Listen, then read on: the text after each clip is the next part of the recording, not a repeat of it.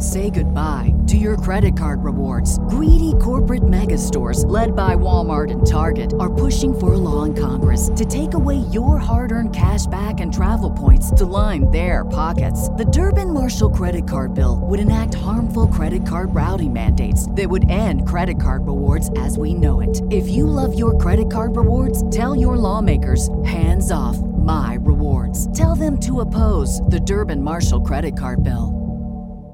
Hey everyone, it's Yas here, and I'm calling today with a little favour to ask. Over the recent weeks and months, I've had loads of you get in touch with some great questions, and today I'm going to be trying something new with the show. I'm trialling a Q&A segment where I'll be joined by co-host and elite coach educator, Gerard Jones. Now, these are discussions which are going to be taking place every Sunday evening at 7:30 GMT, live on Twitter Space, if you wanted to get involved directly. Otherwise, I'll be releasing them here every Wednesday on the Coaches Network podcast.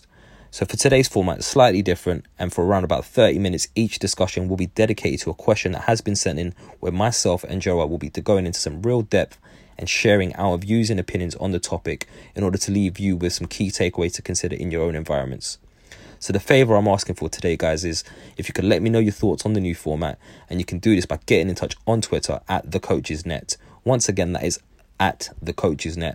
And of course, if you have a question, feel free to send that in too. Hope you enjoy the new format. The Coaches Network, bringing the game together. Hey guys, you're now listening to the Coaches Network podcast, a podcast aimed at anyone who's passionate about athlete, talent, and personal development. My name's Coach Yas, and I'm a UEFA A licensed football coach, coach developer, and content creator. I'll be sitting down with a range of guests to discuss their journeys, their life lessons, and how you can make an impact. Enjoy.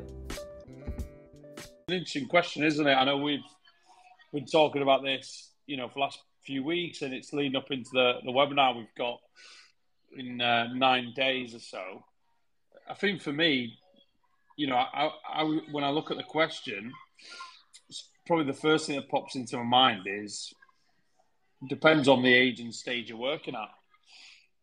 Because I know you had your thoughts before where you said what's appropriate, what's right at what level and things like that. I think, ultimately, if we're talking about a game model, it's how does that look if you're working with U9 players or if you're working with U19 players or U16 players? What are some of the things that we're trying to expect the players to be able to do? And how does that influence how we want them to play and what that looks like? Because I think, a good example of this would be that we might have this perceived game model or view of the game in terms of what we see at the adult level. But then, and if we take finishing as an example, a lot of the top goal scorers have got a foot dominance. They'll score more goals with one of their dominant feet. And they'll often move a one-touch or a two-touch finish, typically inside the penalty area. That's where most goals are scored.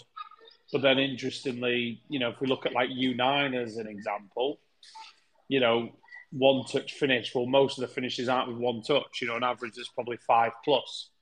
And then, what does their game look like? At the younger ages where there's a high emphasis on transitions and things like that. So I think ultimately it's just really recognising what age and stage you're at. Yes, if we look at even goals in general and how many goals were assisted at U9 compared to senior football or under 21s, statistically there's more goals that were assisted, meaning that it came from a pass from a teammate that led to the goal, compared to when it's U9s or or U12, where it might be a solo action. So again, how does that reflect your game model and then some of the actions that we're looking for? It's quite an interesting point, to be honest, because obviously there are some obvious differences in obviously the age groups, and you've hit the nail on the head with one of them right there. In that younger age group, typically more goals are scored as solo efforts, if you like. So the emphasis is much more on staying on the ball through a dribble or running with the ball, as opposed to through passing patterns or even just combination play as a whole. So I guess looking at that in terms of the influence on the game model, players fundamentally will have an impact on that, right? And then it's just, I guess, looking at how you scale that model up and down across the age groups, looking at what are we going after? 2, what are the key characteristics and more specifically game actions that take place within that? And I think this is really key where we start to look at the technical components and where the emphasis is around that and how we train that within our program. So I guess, if you were to set one out, what would be kind of the hierarchy of components that you'd be looking at? Because really, I'm under the impression that at a young age, all we want to do is get the players comfortable with the ball in terms of being on it, dribbling with it, 1v1s, 2v2s, or whatever that might look like. Maybe less emphasis on the passing aspect of it. So really, at what stage would you start to kind of maybe focus on one or the other, or would you not do that at all?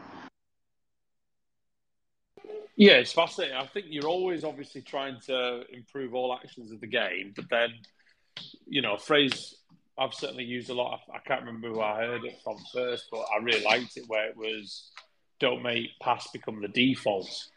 And I actually thought that was really interesting because at younger ages, you look at a lot of coaches, they'll look at possession. And of course, if you were to watch any of our U9 teams, you'll see them playing 1-2s in the 6-yard box. You'll see them building up, playing back to the keeper.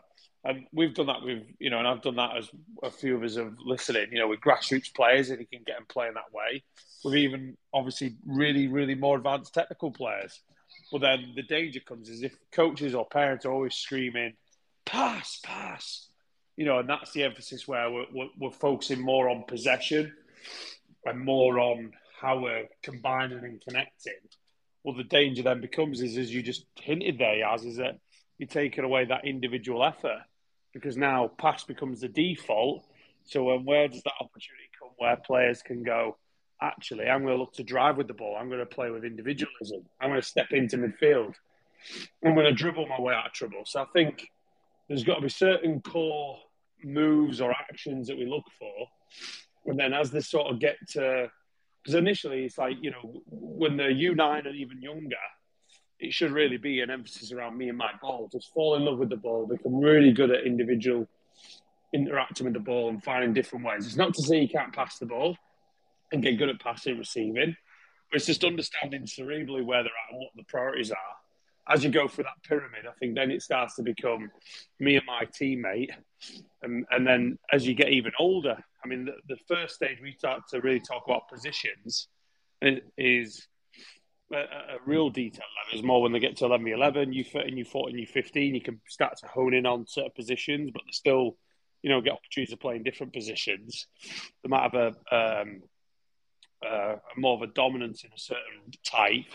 But I think that's another reason why at the younger ages, we're encouraging them to play goalkeeper, play right back, play centre back, play centre mid, play striker, because they get to develop their game understanding. And I think that relates to the game model because, if you like, the game model with the younger ages has got to be a simplification of the big game.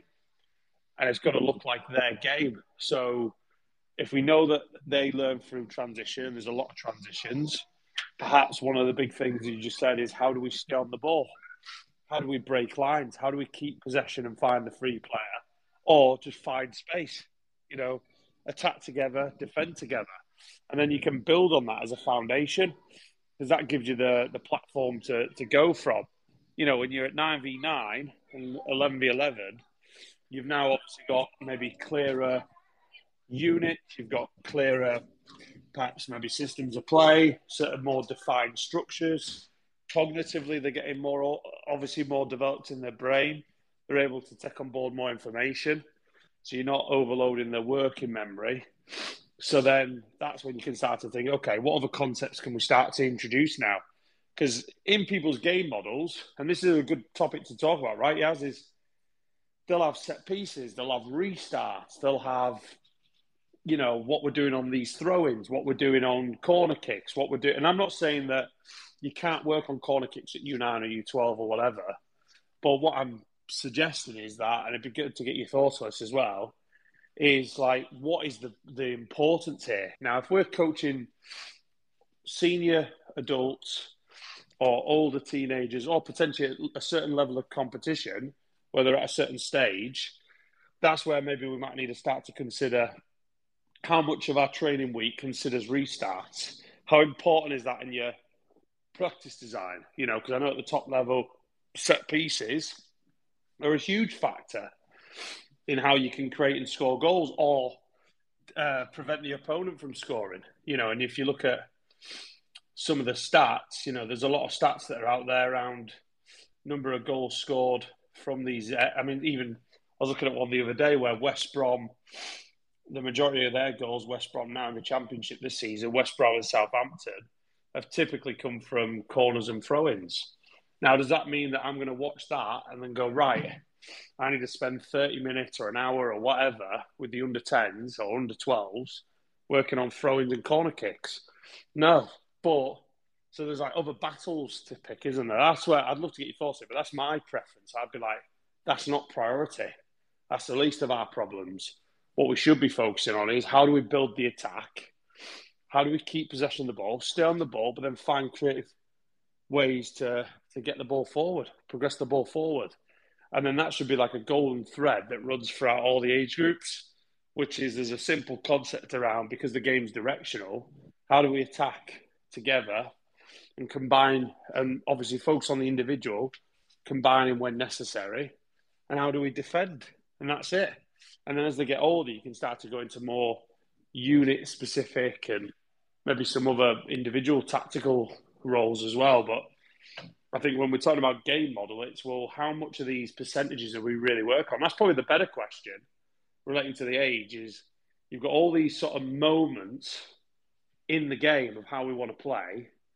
What's the magic number or percentage-wise? I don't know if there's a magic number, but what's the ideal optimum based on your context, your environment, the players' level that you're working with and where they're hoping to be? How much of that do you focus on? Throw-ins, set pieces, kickoffs, this, that, the other, on top of switching play, finishing the attack, breaking lines, recognising moments to press high, drop into a mid-block, whatever it may be, So it's like, it's recognisable actually in this particular context, it might be 0, or it might be 2%, or it might be 10% compared to the bigger picture. Sorry if that's a bit of a ramble. No, I think you're spot on. I think there's so much to kind of really unpack there. And the 3 kind of things that really stood out for me in what you just said. And I think it's one, looking at the game formats, right? Because if you go back to that, that U9 piece, U10, and, just typically that quote unquote mini soccer space, there's fundamental differences. And I don't think this is necessarily down to the format. This is probably more down to the age, right? At the younger age groups. Well, clearly what you're going to typically see, and it'd be interesting to get your views on when you think this starts to change, but there's a lot of gravitation around the ball, right? It's just like flies or honey and bees, right? Just the bees just gravitating towards the ball. But obviously, as you start to get older, and I don't think it's just down to the format specifically, but certainly down to age, in my opinion, you then start to see, well, the profile of the player starts to develop itself or manifest itself in whatever they are. So as an example, you will start to get to see who's the, let's use your centre forward as an example. Who's the centre forward that's going to hold up play and look to kind of just receive deep all the time? And who's the centre forward who's comfortable and actually wants to get in beyond and make those darting runs in behind? Which obviously then fundamentally has an impact on how the team will play or what the team's opportunities are to create goal scoring opportunities. And beyond that, the second kind of consideration I had was obviously, well, actually, when the formats do come into play, how does that actually change things? So obviously, I just mentioned there about age and how that naturally, as they grow older, they will start to move around in different ways and play the game and operate in different ways. But actually, when does the format start to take an influence on that? So, in many respects, I'm looking at it and thinking, well, actually, as 9v9 comes into it, 11v11 comes into it, they've got bigger spaces. So naturally, they're going to start to look to exploit the areas in different ways. And then it got me thinking about the game model itself and what you said there about making that forward penetration kind of pass. And it's like, well, fundamentally, we're linking back into what we said last week, right? In terms of the game should just be based, you should be, in my opinion, coaching the principles of the game and going back to that and letting the players explore what that looks like. So, yes, the game model will be influenced by the players in terms of age and stage. Also, the format of the game is obviously going to have an influence on that. And then the profile of the players that works within that. But then it's now, we've seen that clip, right, where Guardiola talks about Haaland and how they weren't utilizing him at the start because their game model was based on maintaining possession through lateral and sometimes with backwards passes. But actually, they've got this guy who's at the top end of the pitch, always making these darting runs in behind and never actually getting the ball. So it's almost, what's the outcome that we're going after? Yes, we can still maintain an identity, but there is appropriate moments maybe for the players to pick up on when they might move away from that.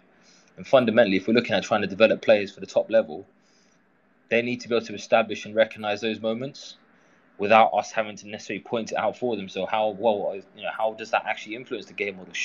Again, we go back to that conundrum and that dilemma, right? Should there even be a game model, or should we just be coaching the players to principles at a young age? And I guess, what age and stage should we really start to challenge and maybe deviate away from a generalized approach and a more specific approach? And then the other kind of thought that came up in my mind as you were speaking was that actually this is probably heavily influenced on the type of environment, right? In terms of what the outcome is for the environment, what the vision is for the environment. In that, is it one about development? Is it about winning? Because if it's about game model and it's about development, well, is it really helping the players develop if they're playing a particular way all the time? Or more specifically, if you're going after the result, then how important is the game model? Because if you're getting results and you're looking at that end of the spectrum, and whether that's based on age, stage, or just different outcomes in the environments that you're working in, then if they're getting the result, how do you then justify to the players that actually they should be doing it differently, if that makes sense? It's just a few thoughts on what you said. I'm not sure what your thoughts are on that. Yeah, there's a lot there, and I mean that's what I like about this. There's so many ways to sort of unlayer the onion, if you like. I mean, ultimately, to me, the first place we've got to go to is, how do you define a game model, or what is a game model to you? Because that influences a lot of the topic for conversation. Because you talked there about, should it be principles or should it be a game model, and to me, I know we're going to share our sort of definition you like, as well as some other definitions of how a game model is defined by different pro clubs and different federations around the world. To me, it's a framework that sort of consists of your principles across the moments of the game to provide a guideline of how you want to play. Now, that doesn't, to me, it's a set of ideas. Like it's an idea around, and it helps to guide, what does that look like at U9? What does that look like at U10 or U12 or U19 or whatever? But for some people, it might not be that. It might be a little bit more scripted, and that goes to your point around, well, if it's set and it's rigid and it's maybe a different view of the game, is it necessarily relevant? Is that player development? If it's based on working in a certain league or a certain competition of a higher level, is that even relevant? I think ultimately, outside of all these fancy terms, it all comes back to the principles. That's got to be the starting place for everything, which is like, what makes the game, and what does their game look like? Because I think, to answer some of the things you said before, if we ask that first question of what makes the game, well, the game's directional. There's two goals. We attack one end, we defend the other, and we do it with one ball. So there's a constant contest for possession. And that, to me, is like the simplest way of looking at it. We are constantly contesting possession of the ball in order to score more goals than the opponent. Okay, how can you do that? Well, if I have the ball, my first checklist as an action is, can I score, right? Because originally it's like, where are you on the field? Are you in your own half? Are you close to your own goal? Are you in their half? Are you close to their goal? And then the next one is obviously, can you score?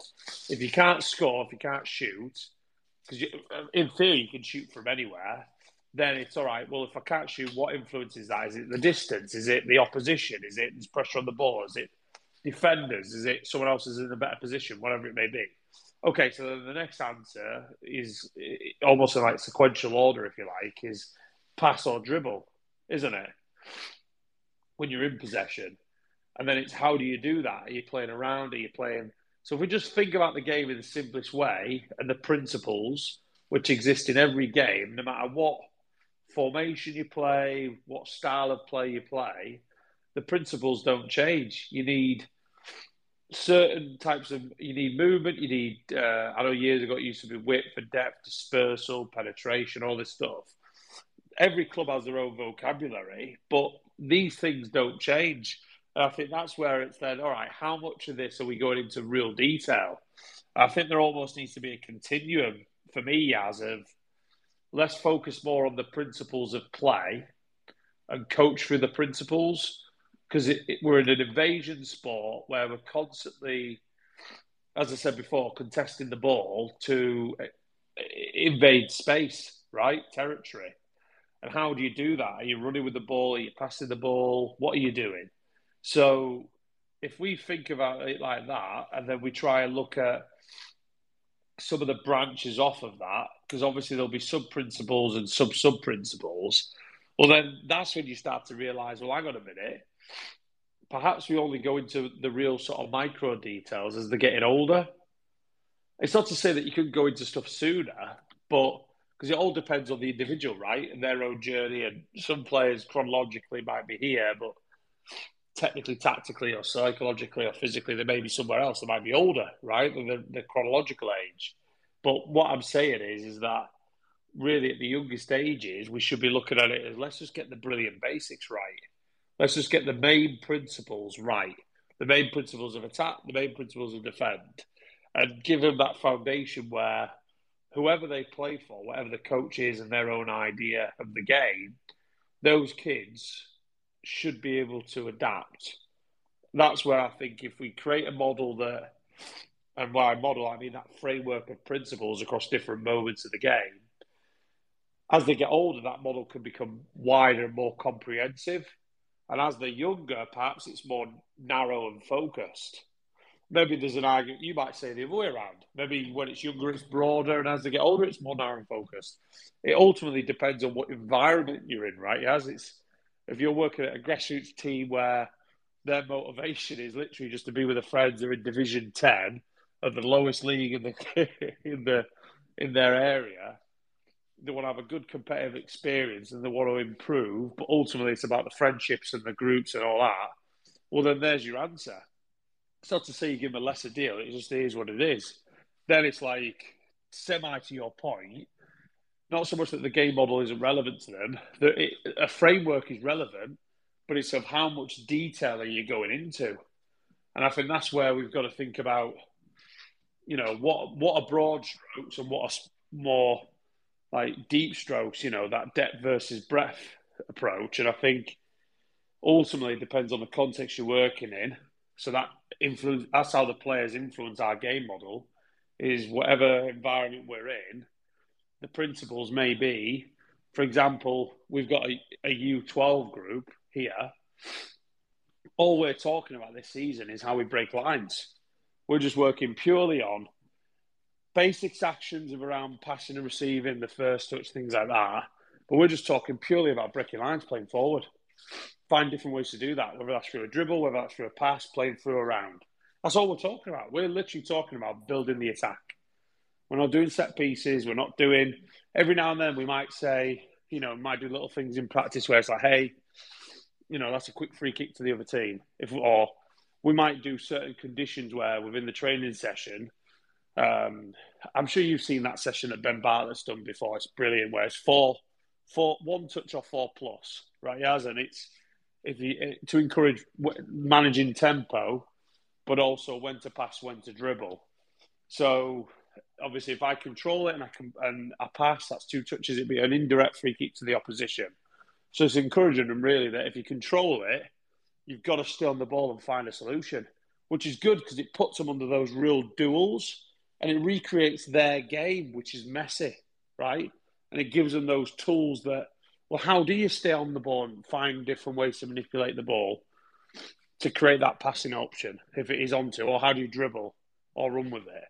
But then equally, if you can play first time, pop it off first time.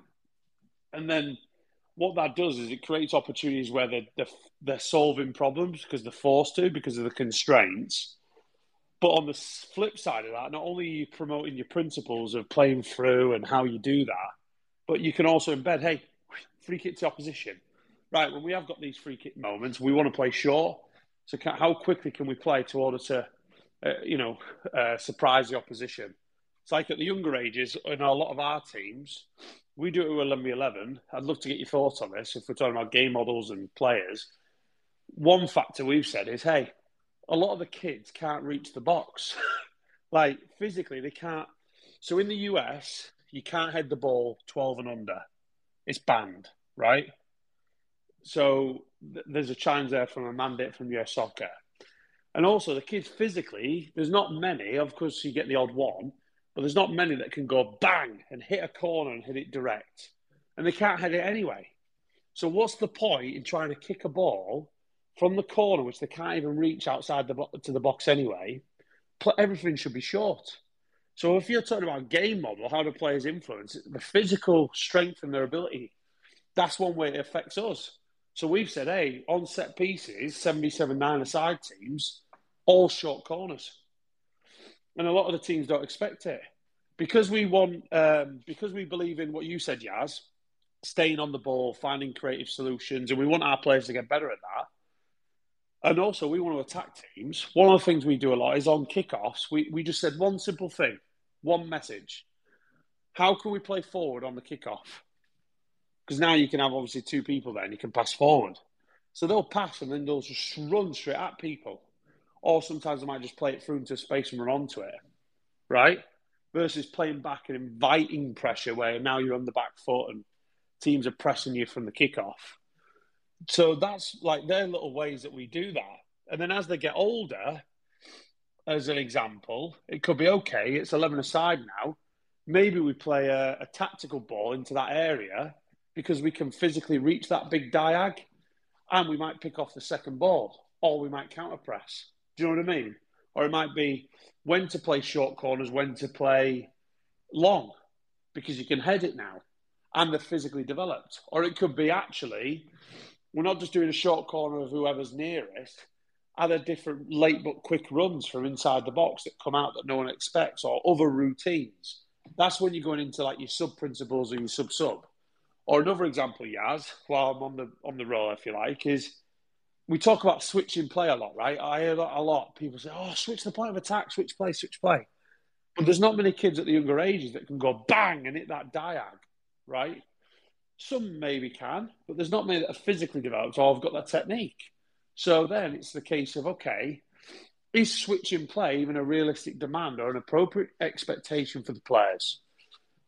Does switching play look how it looks when we're looking at Trent Alexander-Arnold hitting that diag, or a centre-half hitting that diag, or Robertson hitting the diag? I'm using examples because I've got loads of clips of Liverpool doing it really well.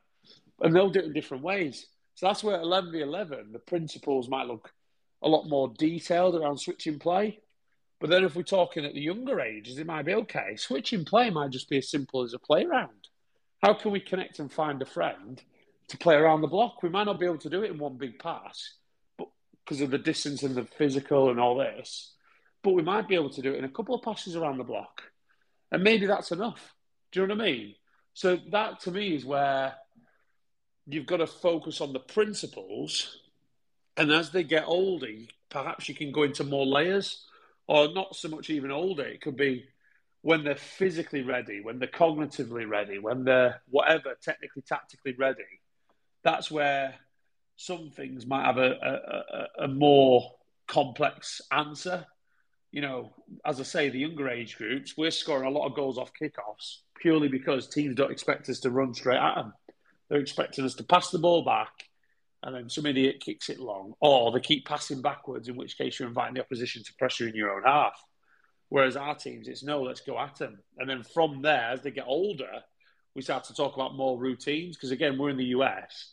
The best people to study are probably the NFL because they're very good at different patterns and movements of like how to do a set piece, if you like, because everything is set pieces. So that's when we would go into more those details. So I'd love to get your thoughts on that and obviously open it up to the room. But I think that's where it starts to. I'm trying to give a couple of examples where I think, depending on the age, depending on the players, that's how it could influence, if we do have a game model, what our expectations are of the players. Yeah, I think you're spot on. I think there's a few, good things that you kind of touched on there. Let's start with the last one where you talked about the examples of switching the play, right? And I think, as I'm starting to think about this out loud, you can play whatever way you want to play, but you need to. I think fundamentally, you need to understand what does it take for this to actually work. What are the tools required for this to happen? It was interesting. I was having a conversation with a coach yesterday about a game that they recently played, and the intention was to try and play in behind the opposition. I was saying, yeah, that's all well and good, but have you actually identified whether your players are capable of doing that?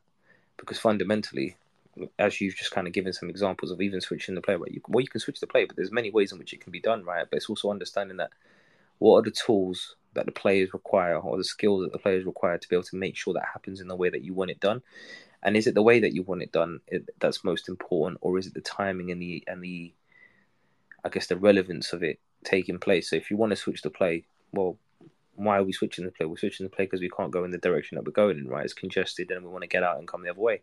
Okay, brilliant. So if your players haven't got the ability at this point in time because of the age, the stage, and just technical competency is not there, then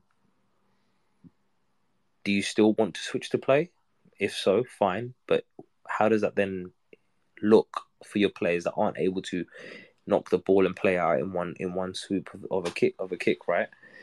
And I'm just thinking about some examples of players that I've been supporting over the past kind of 12 months and recognizing that actually they haven't got that in their locker. So if you, as an example, split the pitch down 5 lanes, well, they haven't got the ability to knock it across 5 lanes. They've probably only got the ability to knock it over 4. So it might actually be, you have to play a short pass to then knock it over into the second lane to then set the pass for the 4 lanes to exist. So it's just looking at those fundamental differences, right, and just identifying that, or little things like.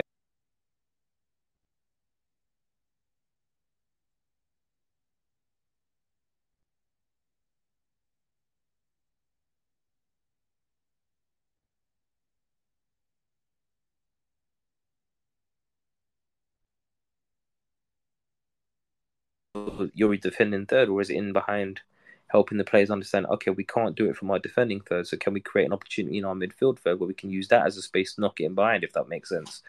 And it's just having that shared understanding of where the players are at, what the players are capable of, and it's not a highlight of what they can and can't do, but it's more an awareness of what their skill sets are, what their capabilities are, and how that then ties into what the game model actually is, or the strategy in that moment is for them. But then also giving them enough an opportunity to understand, actually, here's how we might want it done. However, these are the tools that are needed to allow it to happen in this way. But currently we don't have that. So it's almost doing I don't know if it's the right way to describe it, almost doing like a stock take of what capabilities your team has, right? Looking at what are the skills, what are the attributes, what are the components that we've actually got here, and how do we utilize those to implement this game model, right? Brilliant. Now, actually, this is, and it's almost got a hierarchy of kind of options, if you like, that we kind of want to work through, right? So it's almost like, in an ideal world, we want to be able to knock it over 5 lanes. Okay, well, we're not able to do that right now. So if we're not able to do that right now, how do we do it? Well, knock it into lane 2 and then look to knock it into lane 5 if we can make that happen. Okay, if we can't do it that way, how else are we going to do it? Well, it might actually be going through the lanes 2, 3, 4, 5, but actually, fine, if it's going to be that way, what's important there? So it's not just making the pass happen, the timing of the pass, the accuracy of the pass, the weight of the pass, the direction. Are we playing to the person's right foot, their left foot? What are different ways in which we can start getting a bit more specific about the detail around those short passes that might actually make up the loss of not having the ability to do the long pass? So, just that's where my mind's going in terms of just examining that finer detail and just looking at, well, how well do the players know what the options are for them to achieve a certain outcome? Because the game model might not be dictated on the option itself, but the outcome. So we would like to maintain possession and work up the pitch by using the switch of play within our structure as an example. Okay, brilliant. So we, if that's part of the identity, we like to switch the play. Here's some ways that we can do it, but here's how we want you to approach it. And again, it just takes my mind back to the principles, right? The way I look at it, if you look at just the principles of the game and the principles of play in particular, we talk about penetration. Well, actually, penetration should be the end outcome for every action that you take place, right? So whenever I'm talking to players, I always talk about, well, it's not about dribbling, it's not about passing.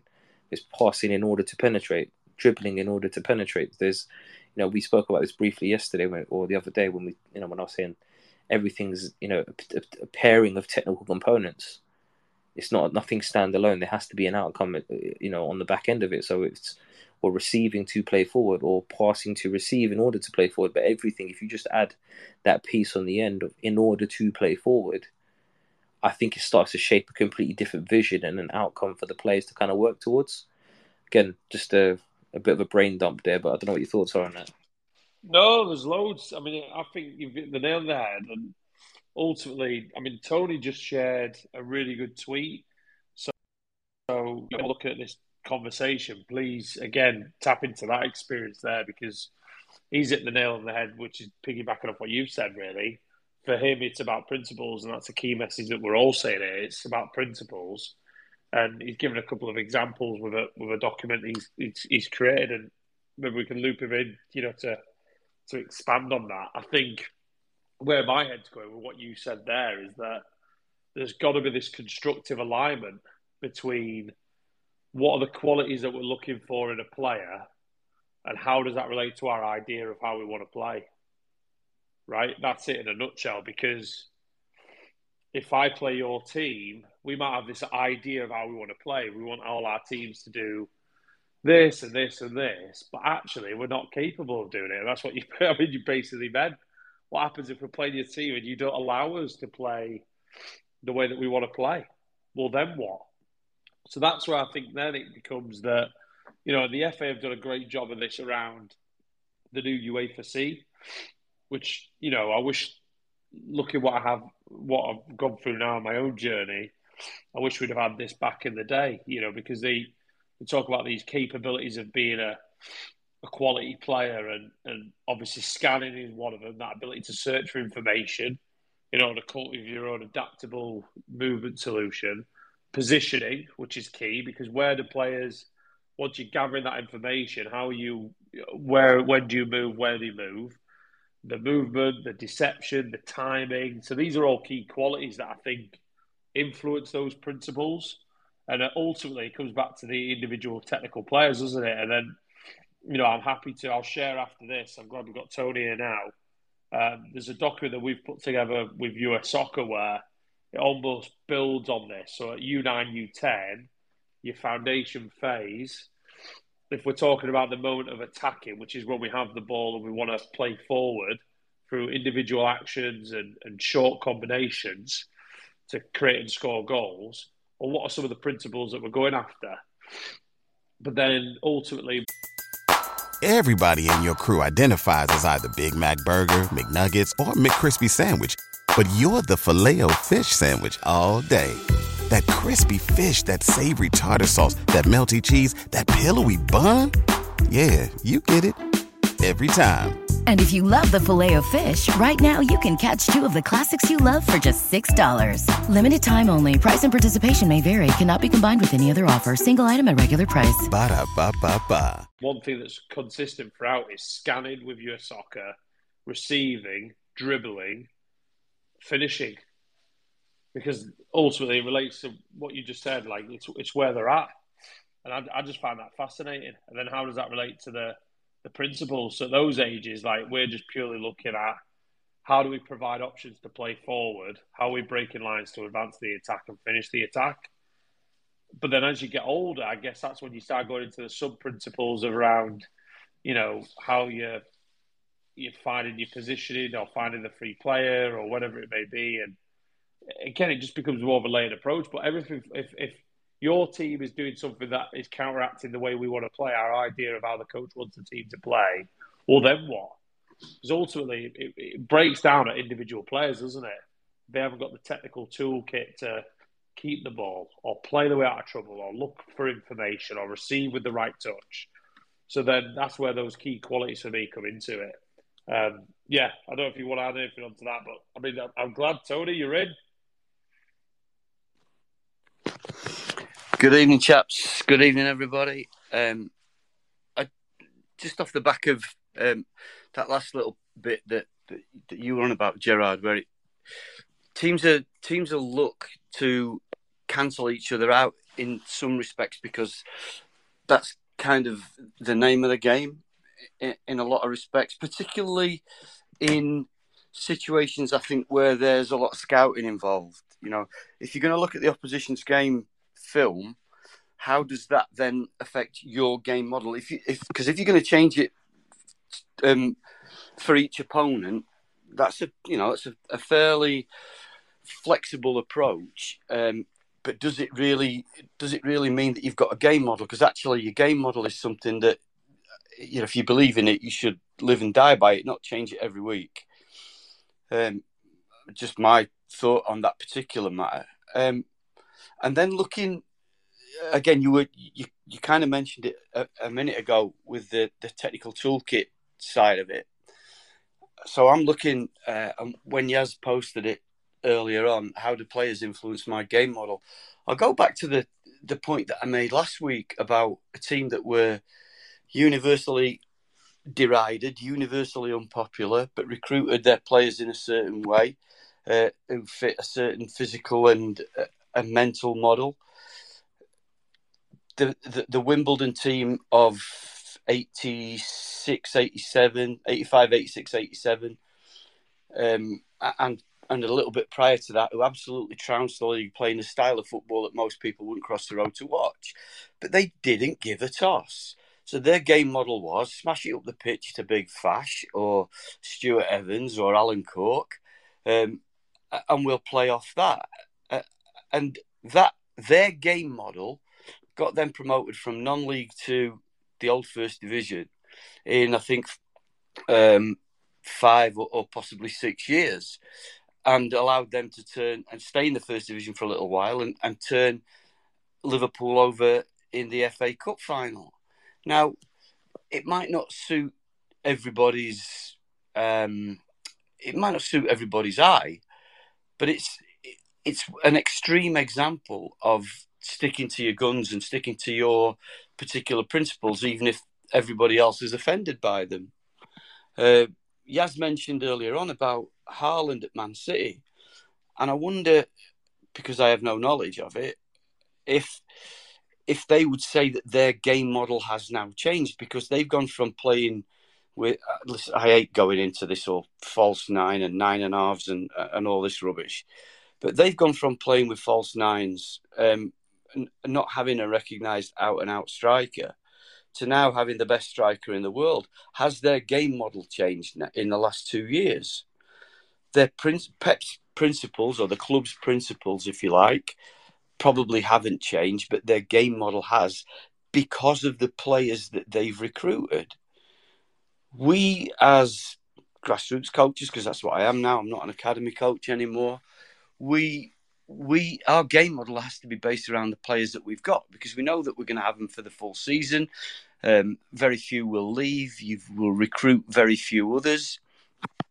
So I'm going to go back to those principles that I tweeted out on the thread, and just say, look, this is what we've got.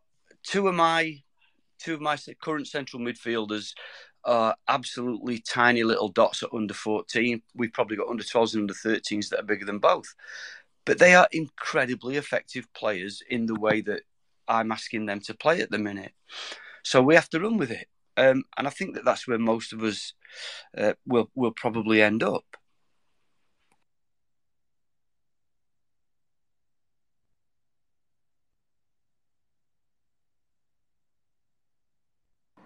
Yeah, Tony, I think it's a great point, to be honest with you. But I think, just listening to what you said about Guardiola, and it's interesting you mentioned there about the principles haven't changed. But Because fundamentally, even if you look at Man City and the way they play, right, their game model is what it is. But people, and I've always found this with a lot of people when they look at Man City as an example, or just Guardiola teams in general. For me, as far as I'm concerned, it doesn't matter what team you are, what league you're in, who your manager is, whatever country you're in. The bottom line is this: if there's an opportunity to play forward, you play forward. Guardiola does exactly that. He's just decided that in the way that he wants to play, if he can dominate possession, the dominant possession is not to have a higher possession stat. It's actually just to tease players out of position so they can then take and put advantage of it by playing around them with clever movement and short, sharp passing and around them. But fundamentally, if there's an opportunity to drive the ball forward and get in behind, they always do it. So I think, the game models, whatever you want to call them, they're there as just a framework, but the principles are fundamentally what guide the decision and the outcome of the players, right? I don't know what your thoughts are on that, but either yourself or Gerald or anyone else that's got anything to share. I know we've got Paul in the room as well. So, Paul, if you got anything to add on there, feel free to jump in, man. Yeah, you're absolutely right in what you say. I just think that the players that you've got will influence how quickly you do it or where you play that final killer pass. I haven't looked at the stats, but do City now play more balls over the top? Do they play more longer passes from the defending third into the attacking third because of the difference, if you like, between, say, Aguero and Haaland or Jesus and Haaland? They're just one example, because if we talk about City, everybody will know what we're talking about. If we talk about my under-14s, I'm the only person in the room who sees that and who knows that. So, yeah, for me, it just goes back to those principles. A lot of people looked at the Barcelona when Guardiola was there, and then it became the whole tiki-taka thing and people talking about keeping possession for possession's sake. And he's always denied that. He's always said, like you were just saying, the idea behind the passes is to move players around and then play that killer ball in at the right time, whether that's a 5-yard pass or a 55-yard pass. The principle doesn't change. I've seen other people quote or unquote where Guardiola, 15 passes. It takes 15 passes to get into the perfect shooting position. And I just think with a lot with social media, innit, people will just seize on a quote and they'll, less experienced coaches maybe will suddenly be, right, this is it, lads, we've got to make 15 passes before we can have a shot, which is cobblers.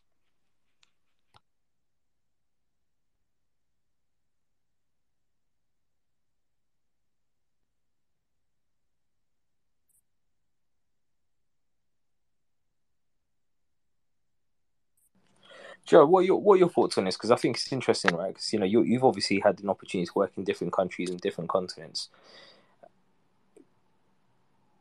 Is the game model that prevalent? Or is it that important ahead of principles? You see that a lot of coaches maybe choose to work towards a game model, right, and that often deviates away from the principles of the play. I think what Tony just said was spot on. I was just pausing for a second, thinking like, there is so much where if you don't know the origin or the history of the subject that's being shared, it can be dangerous because we haven't got all the facts and then we're assuming, and we see a quote or we read a text. I remember that exact one years ago, and it was like, you've got to make it within, was it 10 to 15 or whatever, to be able to sustain the attack and score goals. And then obviously people could take that too literally. And I think that is a problem. I've seen that in a few countries where certain coaches have a view on what's new and what's trendy. And then obviously there are others that are just, I guess, coaching a game based on a framework of how they think it should be played. And it's almost at the detriment, it's not in aid, it's almost at the detriment of, like you say there, like the principles, because ultimately the principle should guide everything we think. Like, if I had this debate with someone the other day. There was one of our coaches was saying this isn't playing out from the back. So, the goalkeeper, it wasn't a punt, it was a genuine attack. The goalkeeper recognised that the lad's free. It was a transition moment because he just caught the ball from their attack and he's ran to the edge of the box, the keeper, and he's hit it long. And it was one direct ball and it hit the forward. We nearly scored off it. And then even on goal kicks, the lad could hit it long. And he's like, this isn't playing out from the back. What are you doing? And he's like shouting at the player because he's got this perception that playing out from the back is you've got to roll the ball to your centre halves in your box, or you've got to play short on every goal kick. That's not playing out from the back. And I think that's where sometimes it can be like, is that his game model? So he's like, we want to play. That's our philosophy. Well, no, like the principle is find the free player. And what's your quickest way to play forward? That's still playing out from the back. If it was just a Hale house, and we don't know, there's no thought, different argument perhaps, but if that kid's actually recognising something, then we should be rewarding that behaviour. So I'd agree, yeah, I see that. I've seen that a bit. I've also seen coaches design activities where, going back to switching play, if you look at the top teams, they do this, and then, and a lot of counter-attacks will involve a switch of play of some kind, as you know. So they'll be like, right, on transition, we've got to do this. You can only score if you do this. But then the danger becomes is that we're rewarding players in the practice design in a training session. You must go into this wide area before you can score. But then what if he's through on goal, 1-on-1? Is he going to turn backwards, do an unnatural movement? So what I always lead with coaches now is I always say, hey, look at the design of the practice and how is that affecting the players' decision-making, the choices they're making. Would you be happy if he did that on a Saturday? If he's 1-on-1 and he could just go direct to goal, but he chose not to and he played the ball wide, or he decided to go backwards to go wide, what would you say to him? You know what I mean? And that's where I would go with it, Yaz. I'd be like, are you happy with how they're playing now? Would you want them to do that on a Saturday? And if the answer is no, well, then why have we designed an activity or a rule based on this preconceived model of the game that detracts away from the basic fundamental principles of the game, which is that it's based on the direction and exploitation of space? So, yeah. Yeah, I think you're spot on. And it just, even what you just said there, it just reminds me of something I always say to coaches as well. What you've got your players doing in training, you're saying well done right now, but if they did that on match day, would you still be praising it? If they were through on goal and they decided, no, I haven't made my 5 passes yet, what would you say to them? And everyone knows the answer to what that would be. But so fundamentally, if what you're asking us to do in training is something you would not commend or praise on match day or encourage, it shouldn't be done in training, as far as I'm concerned. Right? Because then you're sending inconsistent messages. You're not actually preparing the players for what the environment is when they get to match day, because you're telling, again, it's just mixed messages. So I think it's being really clear in that you can have a way in which you want to play, and that's fine. But one, do the players fit that in terms of their capabilities, their skill sets, and their ability to perform the actions required to make it happen? 2, if they don't, how are you going to flex and adapt within that? 3, having a way to play is fine, but more importantly, what is the outcome that you're trying to go after? Now, if your game model is taking precedence over the result, and not in a way where it's winning at all costs, but if it's actually denying the opportunity for players to take advantage of situations where they can get success and fundamentally do what the game is about, and that's outscore the opposition, then is your game model serving the players and their development, or is it just serving your ego? So I think it's just a couple of things that kind of just really popped out for me as you guys are talking there. I don't know what your thoughts are, if anyone's got anything else they want to add or share, or even just unpack on anything that's been discussed so far.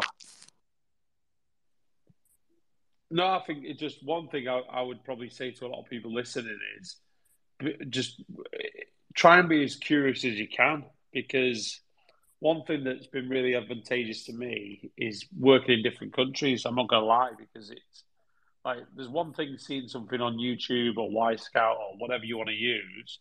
Another website I've used a lot, I'd encourage people to try out, is HesGoal, HES Goal, because when I was working in Morocco, it allowed me to watch games online for free anywhere in the world. So like loads of, like, there's a ton of sites that you can tap into, but obviously immersing yourself in a culture, or if you've ever got that afforded that opportunity, I think it's just really good, because the way that the US play is completely different to the way the Moroccans play, which is different to the Brits, which is different to this one and that one. And I think that's where you start to see the game so differently, because people do have their sort of unique traits, if you like, and preferences. And I mean, I noticed this really prevalent when we were playing teams like Ghana and things like that to other teams. And it was like, there was a very clear identity and an idea. And I remember years ago, it was something that I took a little bit when I was doing the Advanced Youth Award. And the current technical director who at the time was with Tottenham, John McDermott, and he'd been around the game a long time at Leeds and various roles with the FA and in and out. And he said he had this vision that you can always identify a Tottenham player. If you were to put a shirt and you're playing a game and there was no badges and the kits are neutral, let's say, you didn't know what team they were coming from, you'd be able to spot a Tottenham player from any other player just by the way he moves, by the way he handles himself, his body language, the way he manipulates the ball. And I do like that concept. And I think that's where it comes really down to those, not just the principles, but your model should really be like, well, how do you want your players to play? What is that brand? Do you know what I mean? Yeah, like, that'd be one thing I want to leave on is, what is that idea? Because over here, there's one team that was set up by an Paul might actually know him, an ex-United player. And he set up a huge club, quite a reputable club in Kansas City, Missouri. And they're called Legends. And they're a big club. And you can always tell a Legends player because he's got this emphasis on attacking qualities and dribbling with the ball and staying on the ball and freestyling and skills to the detriment. And that's maybe another concept for another day or maybe today. We often use it as a negative. Like, as much as it's great, we're like, you can always tell a Legends player because all they want to do is dribble. They just want to run at people, do random step-overs in the wrong areas at the wrong times. They do silly things. And they haven't got that concept of, combining with a teammate or whatever. Now, on the flip side of it, it's 10 out of 10 for encouraging creativity and things like that. And that's, to me, where it's like that fine balance between, if you've got a continuum, if you like, or a spectrum, the John McDermott, Tottenham player, clear identity and a good brand of how they want to play, and those non-negotiables. I used to work for Rochdale, and we had these non-negotiables around, runs to receive, runs to retrieve, and runs to deceive.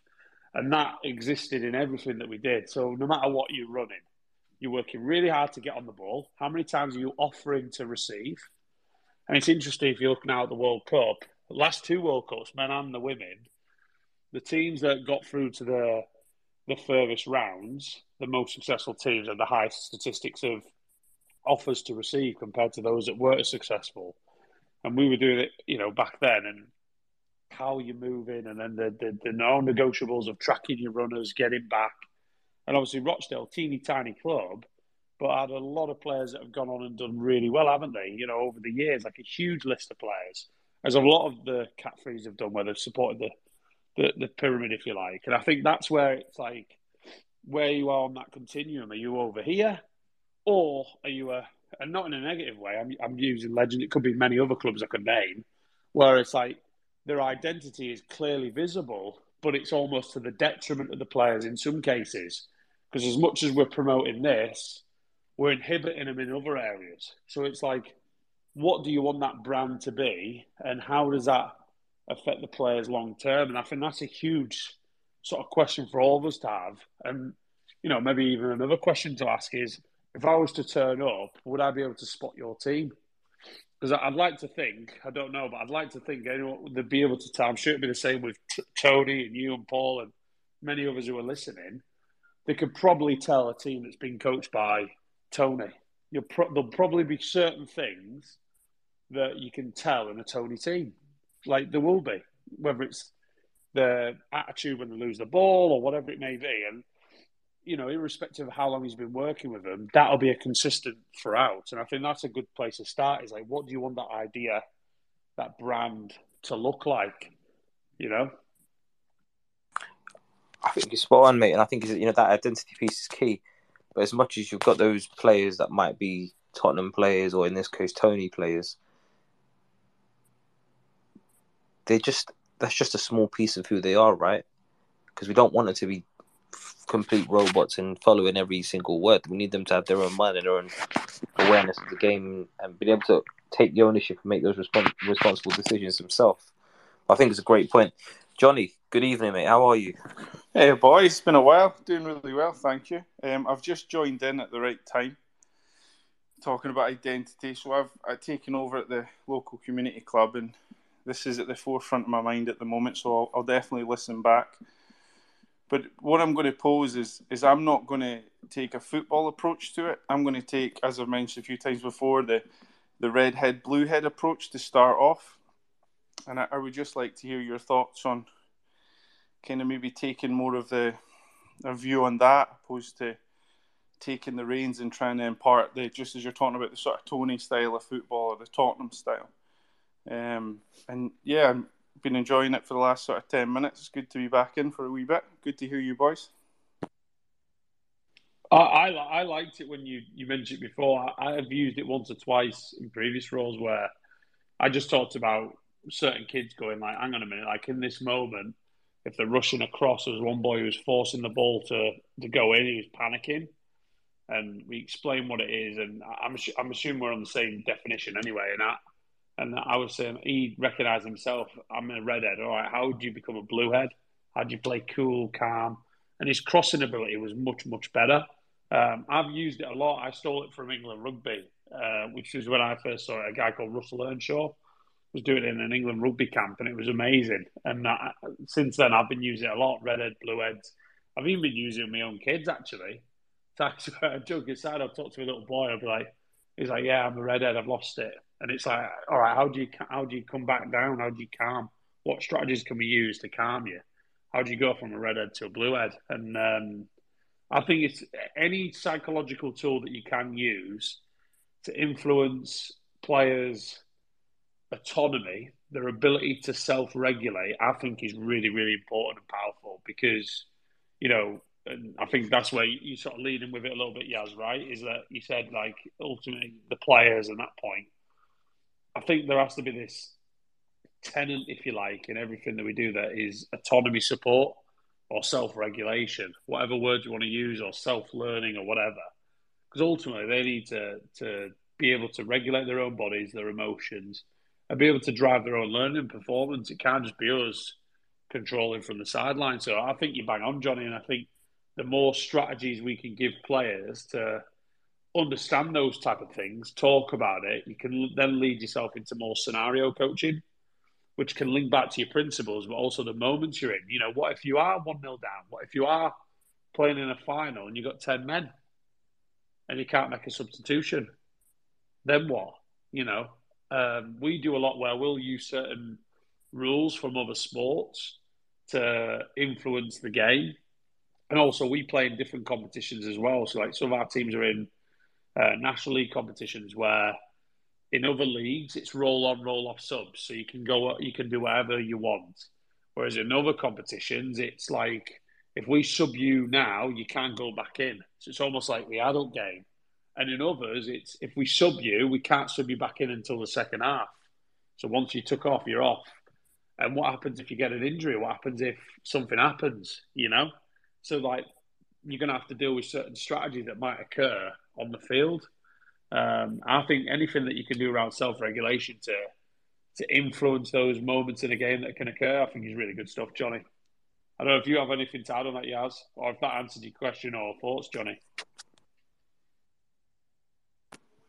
No, it's good. It's I think the thing that gets me is just once you, it's like most people on this, as soon as you start thinking about football, it's just like a snowball rolling down a hill. It just grows and it grows and it grows. And you have your idea of this will be my 3 things, and then a week later you've got 50 things. You're trying to narrow it back down again, and I don't know why we do it. I asked my friend the other day who was in the same role. I says, why do we do it? Football just drives us mad, which is why I think I've gone down the sort of the red head, blue head mode. So if we can get players to regulate or understand or even know what it is, when it comes to the youngest ones, the fun 4s, fun 5s, we're the wasps, so I'm going to have like angry stinging wasp versus like a calm flying wasp sort of thing to make it relatable as well.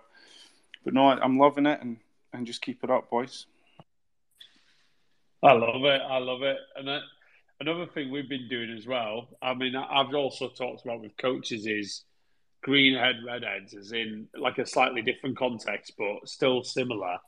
If that kid arrives as a redhead, what are we noticing? So like red as in like they're off the bar, they're in a bad mood, or something's going on different to normal, or they're just disinterested or whatever. So if they come as a red, how can we make sure that because they're in our environment and we're in control of that, they leave as a green, right? And it's that safe place that they always want to come back and they love coming to practice. And then equally, if they come as a green and they leave as a red, that's another problem. And sometimes it happens. And I think sometimes it happens and coaches don't even realise it's happened. And I've been guilty of this, where we can get so consumed in the session plan, right? And the session, and we think, God, that was a really good practice tonight. And for the most part, it probably was. But there might have been one boy or girl in that session that's gone, actually, it wasn't good for me. Purely because maybe they didn't get enough shots on goal. Or maybe they were pigeonholed in a position throughout the whole activity and they never got opportunities to do anything else. Or we just didn't consider what they wanted in that particular session. We didn't give them what they wanted or what they needed. And we think they did because we all worked on possession and, Yaz's favourite rondos or whatever people are doing. I'm just using language that people are familiar with. But then ultimately for the kids, like, I didn't get an opportunity to do this. So then I think we've messed up there. We've messed up big time, and that's where for me it's, if they arrive as a green, they leave as a super green. If they arrive as a red, can you get them as a green? And we also use that analogy. And what we started doing is similar to you. I love the wasps and things like that. We've done things like with emojis just to get a flavour. So I've had kids write on the whiteboard what, basically your mood today, describe it. And some have done a winky face, some have done a smiley face, some have done a sad face, some have done a bloody whatever random face. I mean, you get some all kinds of wacko things. It's pretty cool. But then you start to get into what their personality is, their individualism. And I think another thing is you actually go, well, hang on a minute, he's got a sad face. We did this on a coaching course, and you could try this with players. We had 9 pictures of different cats. I don't know if you like this one, Johnny, or not, or anyone listening. There's like loads of different random cats. And you've got cats that are like angry and about to strike. You've got cats that are like falling asleep and like legs are blooming spread and everything. God knows what's going on.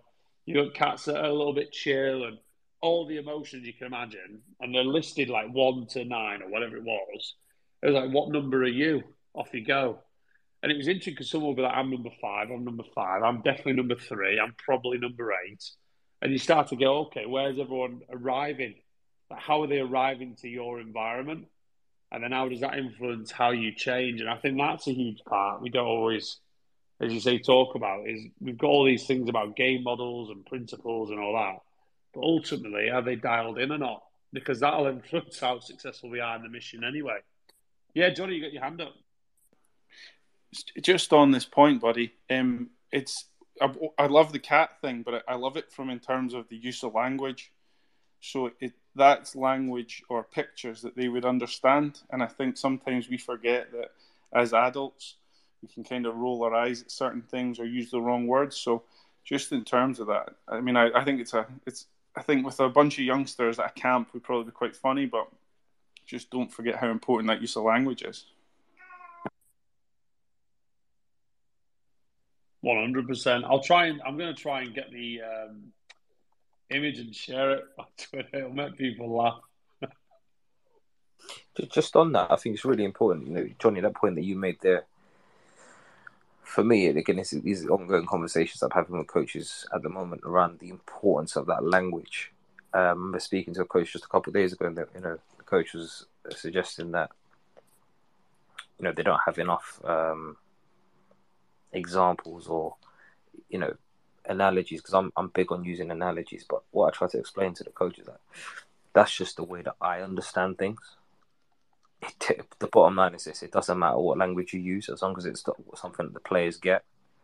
Do the players understand what you're talking about when you say something? So if for some weird reason you say number one and they understand exactly what that means in the context of what they need to do in this process, who cares? The language it's just, it's got to be relevant to them. It's got to make sense to them. So even when you're working with those younger players and using things like wasps and cats and whatever works for them, I came up with an analogy the other day where I was trying to help players understand when to kind of tuck in and when to kind of spread out. And I just basically use the analogy of a lighthouse. So if the person on the ball's the lighthouse, well, where is the lighthouse? Where can the lighthouse see? What's the lighthouse's field of vision? Well, it's wherever the lighthouse is looking, right? So, okay, fine. If the lighthouse is not looking in your direction, that's your trigger to kind of tuck in. If the lighthouse starts looking your direction, the ball's probably going to be coming in your direction. So can you spread out? So just responding to little things like that. And I mean, this is just how I view it. So I think it's really important to understand it's not about what language you use or how you use the language. It's, do the players get it? And I think that, it's just I just wanted to add that point there.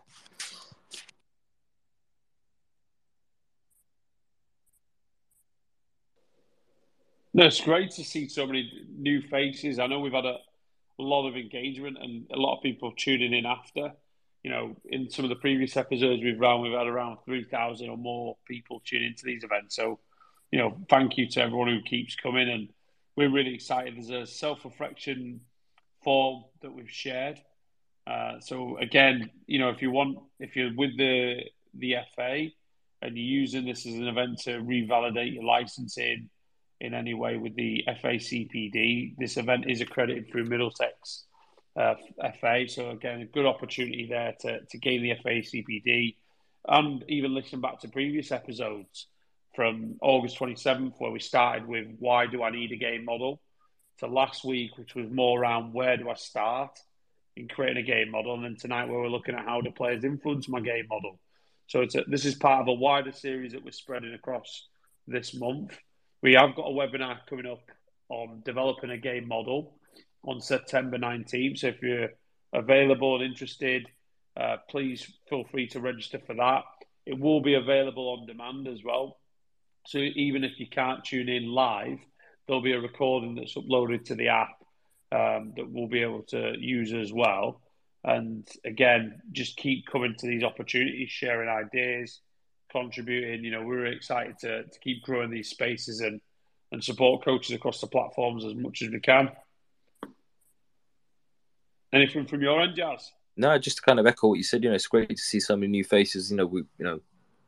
Week in, week out, we're seeing some different people join in, and it'd be great to kind of not just have people listening in, but people sharing some their experiences, their recollections of past experiences that they've had, and just anything of interest, really, because I think it's important for us to understand, as well as us having these conversations, leading these conversations, and continue to grow the community. I think how we can maybe compound the impact and influence here is by sharing those experiences. Everyone in the room's got them.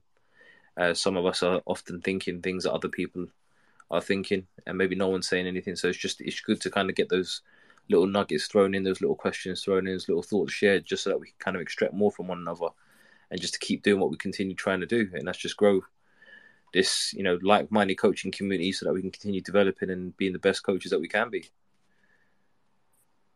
Tony, I see you came off to speak for a second, or the mute for a second. So I don't know if you wanted to add anything there.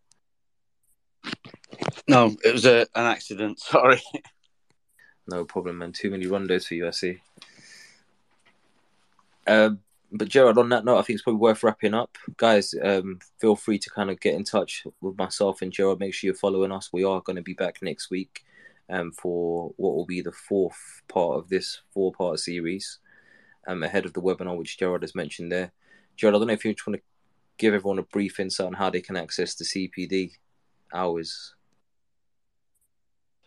Yeah, so by obviously listening to this event, that's part of it. The most important is completing the self-reflection form, which has been shared within the chat. So if everyone clicks on that link, if you haven't registered with us, if you have, there's a link on Yaz's Twitter handle you can go to where you'll be able to, again, register for our whole series of events, keep up to date on all the emails that we send out. If not, the most important thing for gaining the FACPD is completing that self-reflection form, which I've shared in the chat. And it's a really short and sweet email. It's a post-module task. And it's just looking at what are the key takeaway messages for you, or what stuck out to you, or maybe perhaps what's still swirling around. All you have to do is put your name, your full name, the space that you attended. So, for example, today, which would be September 10th, and the topic, your email address, and then most importantly, your fan number if you're looking for that FACPD. And then briefly let us know about your experience, your background, because we're able to look at that and see who's engaged in this type of stuff. And as I say, the task around the self-reflection, then you're done. So it's a really short and sweet Google Doc. We have a lot of coaches that have completed it already. Each event is accredited of an hour CPD. So there's up to 6 hours CPD in total for this developing a game model series that's up for grabs. And for tonight, by tuning in, completing the self-reflection, you get the full 1 hour, which is great. So, and all these will also be uploaded onto the Coaches Network podcast as well, through Yaz as well. So there's not only listening to the Twitter Spaces, you get more opportunities to just revisit stuff as well. Awesome. Well, there you have it, guys. Another episode of the Coaches Network podcast, where our aim is to bring the world of athlete, talent, and personal development together to just one platform. And you can help us with that mission right now by sharing this episode or any of your favorite episodes with everyone that you can think of. You can tag us in those mentions as well on Instagram at the Coaches Network or on Twitter at the Coaches Net. We look forward to hearing from you. Let us know what you thought about today's episode. And until next time, guys, take care. What does innovation sound like? It sounds like the luxury of being in the moment with your customer, client, or patient. It sounds like having the right information right when you need it. It sounds like being at your best for your customers and your business. Thanks to Hyland's intelligent content solutions that improve digital processes, innovators everywhere are able to do their thing better, whatever that thing is. Now, who doesn't like the sound of that? Hyland, for innovators everywhere. Visit hyland.com. Everybody in your crew identifies as either Big Mac Burger, McNuggets, or McCrispy Sandwich. But you're the Filet-O-Fish Sandwich all day. That crispy fish, that savory tartar sauce, that melty cheese, that pillowy bun. Yeah, you get it.